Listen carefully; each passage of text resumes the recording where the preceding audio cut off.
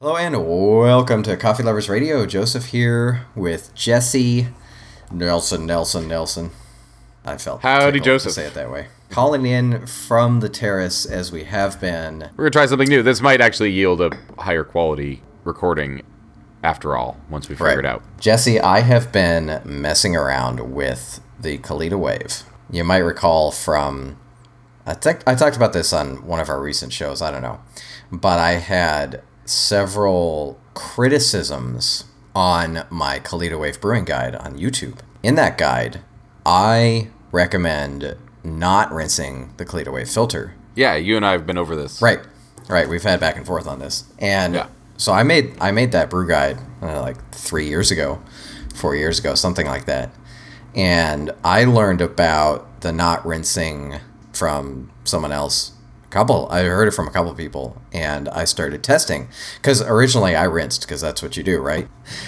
I got recommendations to not do that with the Kalita Wave, that not only does it not impart paper taste, but it actually brews better when you don't rinse it. And so I did a bunch of testing, and I agreed. I couldn't Yeah, you were taste... trying to convince me. Yeah. This is years ago. I couldn't taste... This is back when I cared about the Kalita Wave. Right. I miss mine. I got to bring it home. So, at best, I couldn't really taste a difference. And I also noticed that it brewed more consistently not rinsed. Filters seem to sometimes, just collapse when I pre-rinsed it. And so that's why, that was the kind of conclusion I came to. I was like, okay, not only can I not really, they taste the same most of the time, but it brews more consistently well when not rinsed. Right. So, And my feeling was that and kind of still is, I haven't done a lot of taste tests on it, but my understanding of the physics is that as soon as you add water to the grounds anyways, the filter might as well be wet because it's going to lose its shape. Yeah, that could certainly be. Yeah, I don't know. Anyway, so I had done these tests a long time ago. Came to that I'm going to interrupt you real quick. It's sort of like the old thing that you used to play put your finger in the top of the grounds on the Chemex. So when you poured your water in, it would get to the bottom quicker.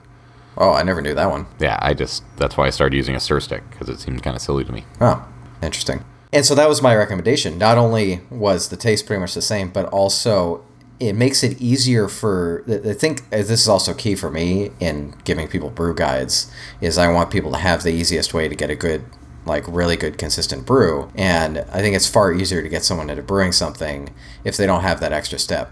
It sounds like a simple step, but when you're, getting into brewing really good coffee, the less things for you to think about and manage, the better. Dramatically better. It's so much easier to get someone into brewing when there are less things to do. That's why I like starting with the French press, because it's add coffee, add water, wait 4 minutes, press. And that's why a scale is an easy tool to get started on, because it makes sense. Most people know how to use it, and that's the key variable to control is the weight and the proportions. That's that kind of thing where, that sarcasm I have saying that we go for a B+, because there's so many variables that, you really got to focus on the ones that you can control and try and limit all the other variables. You can get into the science one way or the other in that little 1% difference, but the vast majority. There's fair argument for rinsing, taking out paper taste and that sort of thing, and that's eliminating variables, yada yada. Anyhow. And Chemex filters hold 14 grams of coffee, which is almost an entire, gram of the, that's of the coffee, so that makes a difference on brewing. That's my big thing for rinsing a Chemex filter, is that you don't want that first brew of that coffee to be absorbed into the paper first. Interesting. Lose that weight. If you just weigh the Chemex, before with a dry filter and then rinse it. I started getting a bunch of comments that are like, "Oh, this is ridiculous. You need to rinse your filter. This is such the worst advice ever. It makes such a huge difference." And if everybody goes back and looks at the comments, that's exactly what they were. Yeah. And exactly. I'm going to make comment videos for you. Thank you. I usually, because I get I get a lot of critical comments on the videos all the time anyways, because people are super opinionated. People are passionate about coffee. They have their opinions. They want to make them. They believe they're right. That's cool. That's fine. But I started getting several people saying it, and I said, you know what? It's been a while since I've looked at it. Something could have changed. I could be wrong. And so I started playing around with it again, where sometimes I rinse, sometimes I don't. I haven't conclusively determined yet. I'm not sure that there's that much of a difference. Right? Isn't that the hard part? It is. The fact that a connoisseur like yourself can't come close to conclusively. I mean, it would be easier if I had two Kalita waves, like two identical Kalita waves, and I could brew simultaneously. Yeah. And I'm not like invested enough in being completely in science correct on like for 99% of people out there, this doesn't matter. Like rinse it, don't rinse it. The rest of the brewing is the same, whatever. I have found that it brews more consistently now when rinsed. Like I'm not noticing the same things that I did before. And I am wondering if the filters are being made differently. I actually got in touch with Kalita, and the rep that got back to me told me that their recipe and process has not really been changed, but they are using different equipment to make the filters now than they were. Huh. So I think it's not without. I think it's feasible that there could be some difference in the filters from when I was doing it in the past. Like the filter paper and the way that affects the brewer makes all the huge. Difference. It's so huge. All the difference, but it makes a big difference. Yeah. Yeah, I mean, even the difference between bleached paper filters and unbleached brown filters, like. So if there's just something structurally different about Kalita wave filters now, it's possible that, maybe now if you're being optimal, like completely optimal, maybe it is right to rinse it now. I'm not sure. It's certainly my conclusion now, I guess. It could be that you're in a new apartment and the water's different. Yeah, well, that's something that I'm also interested in is what effect does the water itself have on that? Does some water need the filter to be rinsed and some water not? That's an interesting thing. There's so many different like variables that are hard to control there. I think my current conclusion is now, like, if someone's just getting into the Kalita wave, I would say don't worry about rinsing at the beginning. Just have fun playing with the brewer. If you feel good about rinsing it, go ahead. Like, I think that's fine. Rinse or don't rinse, you're going to get a good brew with it. I do like finding the optimal thing. Like if there is a significant or noticeable taste difference between rinsed and not rinsed, like consistently, like if the rinsed version is clearer, for example. Did you ask the rep what they recommend? No, I didn't. That's a good thing. I probably should.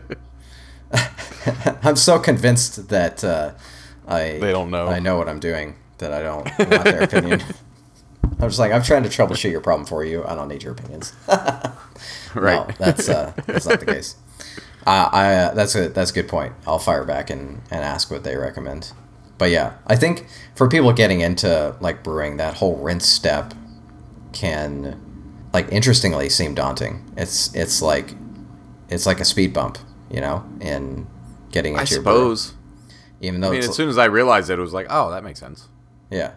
I mean, I just do it out of habit now. I mean, I definitely do it for the Chemex, but I don't think it's necessary for the smaller papers. Mm-hmm. Well, unless they're. This morning, my first brew today, I brewed unrinsed. I didn't really think about it. It's just what I usually do with the wave. I just brewed it unrinsed, and the brew was fantastic. And then as I was brewing my second brew, I was like, oh yeah, I didn't rinse that. Well, let me rinse this time. And the result that I got with the rinsed on this particular brew, different coffee, so it's not like 1-to-1, but there's like a there's like a muddiness. That negates all. Well, no, there's like certain qualities, from like coffee to coffee. It's not just about the taste. But also the ratio and the grind setting can change between coffees. Yeah, that's true. That's true. But I mean, that's the point. Is like also right. Is like if it's such a minute effect that you can't really tell coffee to coffee whether it matters or not, then what's the point of like sweating about it? What were you brewing though? So the first coffee I brewed was a Columbia. Can't remember exactly, but it's just a nice, like, average, good tasting Columbia coffee, right? Just kind of chocolatey and nothing too adventurous. But it came, like, the taste came out clear, crisp, like nothing extra. So there was nothing in the brew, like when I'm looking at trying to figure out, the effect of a filter on the brew, I'm looking at differences, rinsed and not rinsed, and various factors. But also, like, usually when I have a brew with a filter that needs to be rinsed, like, I can taste something extra. Like there's a noticeable thing in there. And so plenty of times I brew with the Kalita Wave and I don't see that. Not rinsing the filter and I don't see that. So the Columbia this morning I had, fantastic. Wouldn't be able to tell you that the filter wasn't rinsed. The second brew I did was with the last of my Port of Mocha. I got their like May Relief blend because they're doing this lower cost. Right. Lower cost would be in air quotes. It is a lower cost than their single origin that they've been doing. Their like series subscription, which I think is like a really good deal for a nice extra coffee. That one was their Port of Mocha subscription is I think about $25 or $30 a month for a 5-ounce bag of one of their single origins, and their blend is $15 for a 5-ounce bag, so it's significantly lower in price. It's only $50 a pound instead of 100. Right. I mean, it's a Yemen coffee. Like you get that thick richness that you don't get in other. That was coffees. your second cup was Yemen?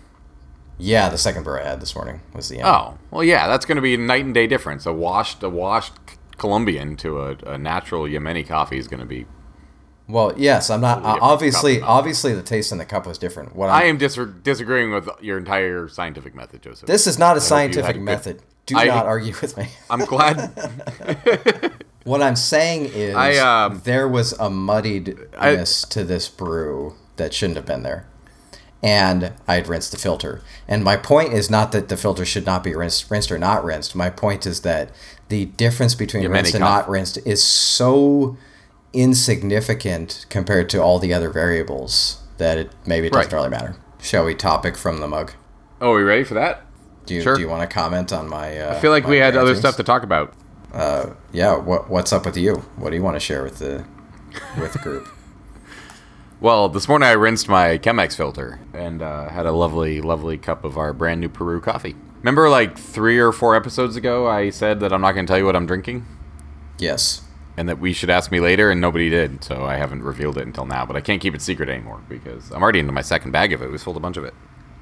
And not much to report. Just, it's beautiful, beautiful spring out here in the Northwest. And really looking forward to getting back in the routine of some work and good I don't know, staying busy with that stuff. Mm-hmm. It's going well. Oh, we started our build-out at Conduit for our next phase of kind of hosting spaces and stuff like that, having a beautiful place. So got some drywall hung and doing some fun where are you doing this, like construction? Like where's this? Well, to all of our listeners that have definitely been to Conduit before, we're basically mirroring our kitchen over to the other side of the room. So I'm finishing the wall currently, and then we're going to hang our cabinets, the kitchen cabinets and stuff like that, on the other side of like the street side of the big room. And then, so that's pretty cool. It's going to look all right. And the big change then is where the kitchen currently is. We're going to build a green coffee storage room so we can store more coffee and have less of a cluster. So that's the area which is kind of under the grotto.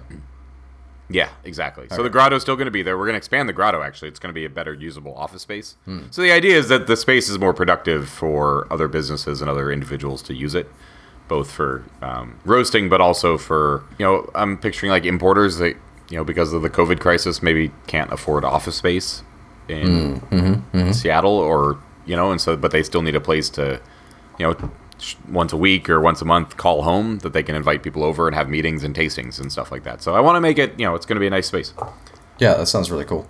So I'm excited.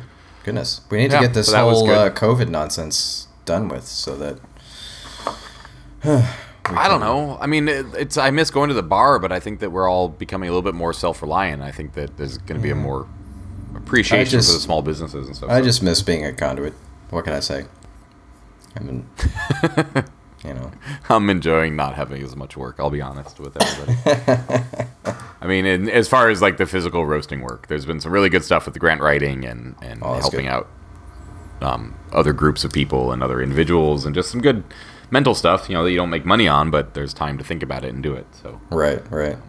Yeah, I've been. My oven arrived, so I've been baking tons of bread and pizzas. So currently, while we're recording, I have honey, whole wheat, oat bread in there. I really wish I could eat a lot of bread, but yeah, I just can't.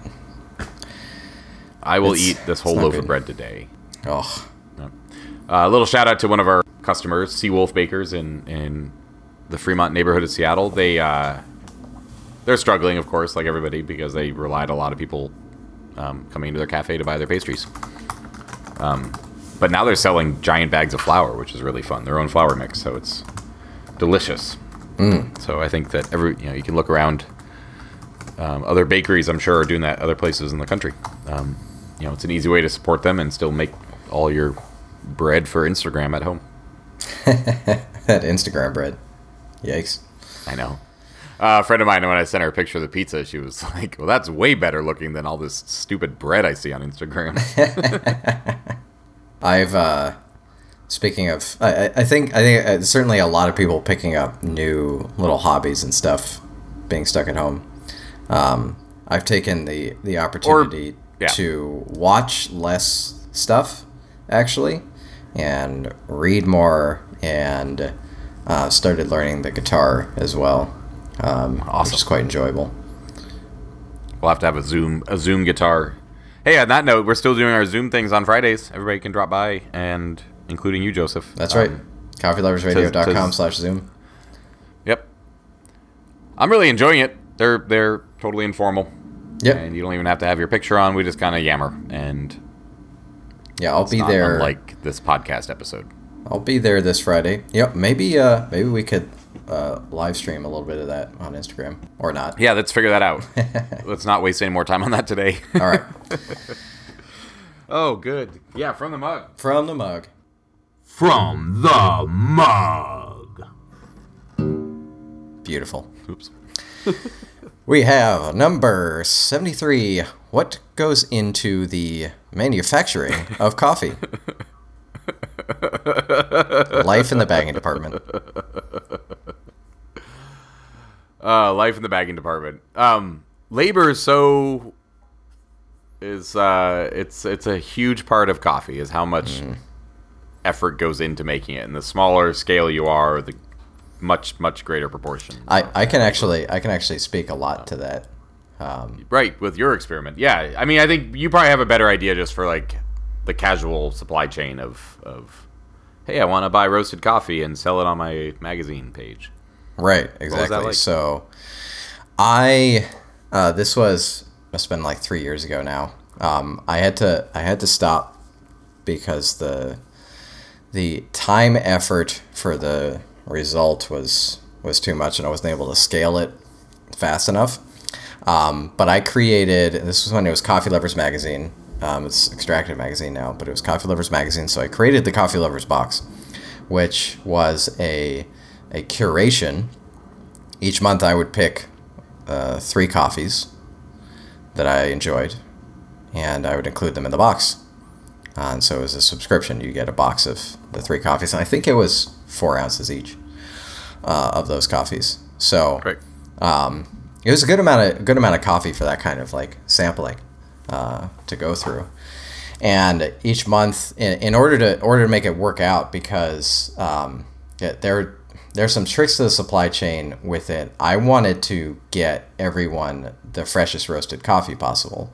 So what a lot of companies do that make this kind of thing, where you like the trade does something similar in terms of like coffee subscription. You can get coffees from different roasters, but when you order from trade, they then place the order with the roaster, and the roaster sends it to you. So I didn't want to do that kind of thing, because that drop ship model. That kind of drop ship model with the roaster. I certainly wasn't roasting at enough of a volume to make that pain worth it for the roaster. And even if I was working at the volume, I would still want to handle it more in-house. Like I wanted my brand on the box, but also like showcasing the brands of the individual roasters on there. So I would pre-sell the boxes for each month, and then on the end date, like when the timer was up for that particular month, I would then count up all my orders and order that the appropriate amount from each roaster. And it was often like 5 pounds or more, 5 to 10 pounds from each roaster each time. Yeah. So I had a pretty decent amount going.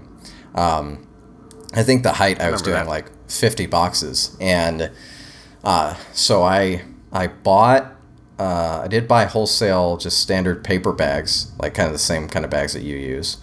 I think maybe even starting off, I bought them from you, but then I did place like a couple orders with the actual bagging people. Yep. I printed the labels myself on printer at home. Actually turned out really well, but so I would print the labels each month, like design and print them each month. I'd run down to FedEx printing place, whatever, and trim them out, get them onto each of the bags, and then once I got the coffee, go through and bag all of those bags. So if I was doing 50 boxes, that was 150 little bags of coffee that I'd have to put together, get them all into the boxes, and then I couldn't just ship the boxes because I wasn't doing enough of a volume where I could like affordably ship an individual box. Like this is just packaging coffee. This is just packaging coffee. If you order, like I was kind of modeling my old process from Beanbox, because they do something similar where if you get their sampler box, they have like roasters in their sampler box, but when they ship their boxes out, their boxes that the bags are in are just labeled and shipped themselves, but they're doing hundreds and hundreds every month. I don't know, thousands probably. Thousands every month. That's true now. They did 88 tons of coffee this year in the holidays. Wow. November through January. Thousands. I remember when those guys started out. Tens of thousands. That was 600 boxes their first year. Yeah. Now they're at 88 tons, and their bags are 2-ounce bags, so whatever 88 tons translates into. Yeah. So you have to get to a certain volume in order to make that profitable. Like this is like the biggest challenge with coffee is like the costs are so much and the margins are so small. So when I started off, I think at the beginning I made the boxes like $20 because I wanted to get people in it, and the cost to me with like all the supplies and the coffee and the bagging and everything was like $18 per box. I eventually raised the price to $30, and the conversion rate was about the same. So I could have possibly been doing it that way all along and had a much greater margin, but I also just wasn't able to scale it up. I needed to be doing instead of 30 to 50 every month, I needed to be doing 200. So if I could get to 200, then economies of scale start getting into place. I can use the price per box goes down. I was buying like pre-made boxes off Amazon that weren't exactly right. Like it would have been better to get boxes made specifically for this with the branding on it, and bags specifically with the branding on it. But that price goes up. But then the price comes back down when you get to a certain number. Well, right, but there's also the only reason why the price goes down is because you have to order in a minimum amount, right? Like it's a lot cheaper for us to order printed bags if we order 30,000 of them. Right, exactly. But we would never order 30,000. But like ordering 1,000, if you have the printed bags and you have like the pre-made, like the right boxes, branded boxes, then all that time dealing with the stickers and getting all that together is cut out, and that like adds up significantly. And then if you have like the bagging machines, that time gets reduced. So needed to get that up to a certain level where I could essentially use the profit to get other people to do it for me, and then keep scaling it up from there. But I couldn't get past like 50 a month with what I was doing. So I think that kind of coffee product. Like there's the kind of coffee product which people just order constantly all the time because they always want coffee and want to have it available. But then there's kind of like it's that what I was doing was more in the luxury. Then there's the level, coffee treat. Yeah. Like the treat. So there's certainly a set of people who would just continue ordering that every month and enjoy having the treat. But some people were like, I want to try this now and then go back to my usual. Or some people would, try like 2 or 3 months and then order from one of those roasters individually. I think, or they're just like shopaholics and they're just buying coffee online and they try everything and don't necessarily stick around. So yeah, but back to like the the manufacturing, just all the packaging and coordinating that. Like I had to go to the roasters and pick up the coffee. Sometimes when I had the larger months, there were a couple months where I was able to have it shipped to me. Like that extra cost wasn't really that big of a deal. But sometimes, like on the smaller months, it made more sense for me to go pick it up. Like I think when I You first didn't have a car this whole time either. No, I didn't have a car. I borrowed a car for one of the months, I remember, because I went up to visit Velton and pick up some coffee. That's right. And then when I continued using Velton, I picked it up at one of the cafes he delivered to in Seattle.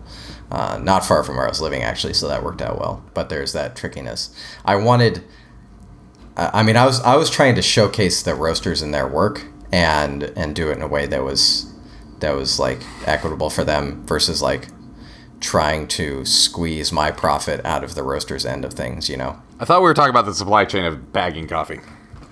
Isn't that what I'm talking about? A little bit. A little bit? All right. Very long way around all the labor going into it. I mean, that illustrates what it felt like anyways. But you have a roastery. You have what it's like to listen to you talk about it. With like yeah, have you bag you're welcome. Yeah. You have a roastery. You have like a manufacturing setup that you have a whole system and it flows well, and you're dealing with a lot more bagging on a more consistent basis than I ever was. So. Well, right, yeah. I mean, it's all about being set up for it and being ready to go. You know, I don't know if we're bagging much faster than you. We just have benches set up for it. But yeah, I mean, it's if I count screen printing and then stamping the bags and filling the bags, tying them, and then putting them into delivery pouches, it's like 4 minutes per bag going out. So if you're dealing with 100 bags, that's many hours of work. Yeah, that's true. And then being able to schedule that and be consistent with it, in addition to keeping up with the orders and the customers and all the variables that change.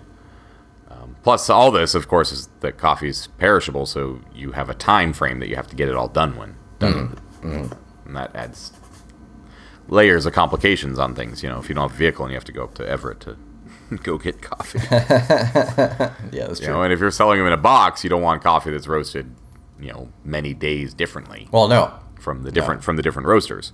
That was another aspect to it. I scheduled everything to work well on the roaster schedule, so that they would roast it, within a day or two of my placing the order. Yeah, Joseph, it was really relieving working with you because you actually did the legwork on trying to make things work. A lot of customers that we have, I shouldn't say a lot, but some customers that we have just don't understand all of it that goes into that, and so it's just difficult. It's like, no, you got to get your orders earlier because we just aren't roasting those days. Right. So if you get it in late, you miss the window, and there's not much we can do about that. We're not big enough to just be there, those 60 hours a week roasting the whole time. Right. Well, yeah, there do seem to be some people who are doing like subscription model type things where they're like, yeah, so we want you to roast just whenever our customers order the coffee. Yeah, I know. It's like, well, yeah. I get fulfilling the order when the customers want it, but it's really difficult to roast all the time. Especially when they're small amounts, 1 bag, 2 bags. I'm not gonna go into work, spend an hour warming up the roaster to roast 1 batch of coffee and then turn it off just so this website operates efficiently. Right. Yeah, I mean, I feel like I'm drifting into a sidebar, but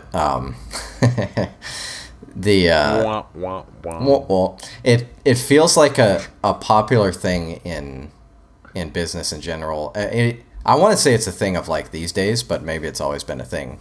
But I do see a lot of people who start a business because they have this really great idea for how they want to make money or the customer end of things, and they don't think about the entire chain. Right? Yeah. They're like, this final product is going to be awesome, and we're just we're going to be so great and have so many customers that the people on the other end who are supplying us are just going to do what we ask, or we'll find someone who will. It's like, I mean, I guess it works. Like, people make these businesses and run them like that. Yeah, I mean, I don't know. It takes money, right? I mean, that's the thing is, like, there is profit to be made. It's just the margins are so small that in order to kind of pay everybody, especially to get started in it, you just got to have the capital up front to pay for that labor or pay for all those labels or bags or whatever, you know? Right.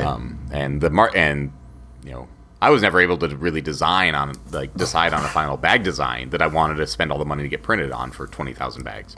Right. You know, that's part of it, is that my creativity was in wanting to roast coffee, not in the graphic design and the effort into marketing and all that kind of stuff that takes to kind of do that realm. Yeah. You know, I mean, it's just that everybody's different, and it's really hard to do all of those things. And coffee just covers every single spectrum.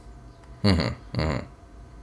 Yeah, that's true. So, I mean, like, coffee just makes, it's like dealing with grocery items and websites and selling t-shirts. Like, it's like coffee just has a piece of every single market. Yeah, that's interesting. And I guess you got the whole spectrum. Retail, online, like, and you have to do it all. Like, we can't not sell coffee online. Every single roaster that we know, every cafe, you know, for like every roaster cafe, like, they're all selling coffee online now. Well, especially we've talked right about now. that, I think, off air. The only way. Yeah, exactly. But business. you know, they're all offering free shipping, and it's like, well, why would you offer free shipping? Like, you don't make enough money on a bag to cover that $5 shipping. Right.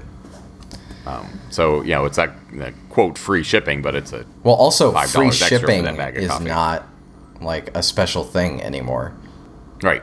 That's why I just charge for it. It's like, nah, shipping's shipping. Like, it's not our money. It's just going straight to the USPS. So, right. You know, we're just going to show that separately because, you know, it's independent of my business.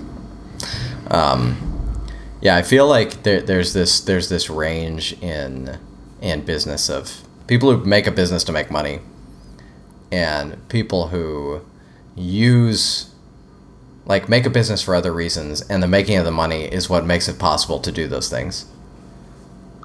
I don't know if that makes sense, but that there's like this range to me. And it's those people who are like making a business to make money who just kind of don't think about the impact that they have, positive or negative, and the entire supply chain and how that interacts with the world around them. Anyhow. And how expensive that is. You know, I mean, we're like, just like what we're seeing now with cheap meat, you know, in this crisis, is that it's not sustainable. It's only cheap meat because of the subsidies and, you know, near slavery conditions at these packing plants. Right. And the very much choreographed agriculture industry that gets backlogged, and then they just have to cull the animals. I mean, it's just that, you know, good coffee, it costs more money than what regular consumers are expecting to pay, you know, and we're in a tough place to be in both worlds, to both have the quality coffee and try and charge as much as we can for it, but also, you know, forgoing a lot of the profit just to sell the coffee. Yeah. Yeah. Well, on that note, go support your local businesses. We all love you, and we all need your support and help. And I think we're starting to open up, and so the takeout windows are showing up. And get out there and spend their money locally. Yes. Yep. Give money to businesses that are PSA that care about humans, not businesses that are just there to make more money. Yep. Good to talk to you, Joseph. Everybody, thanks for listening. See you on Friday on Zoom. Yeah, coffeeloversradio.com/Zoom. Come hang out, have coffee, chill. Yep. Cheers, Joseph. Cheers. All right, that's the end of it.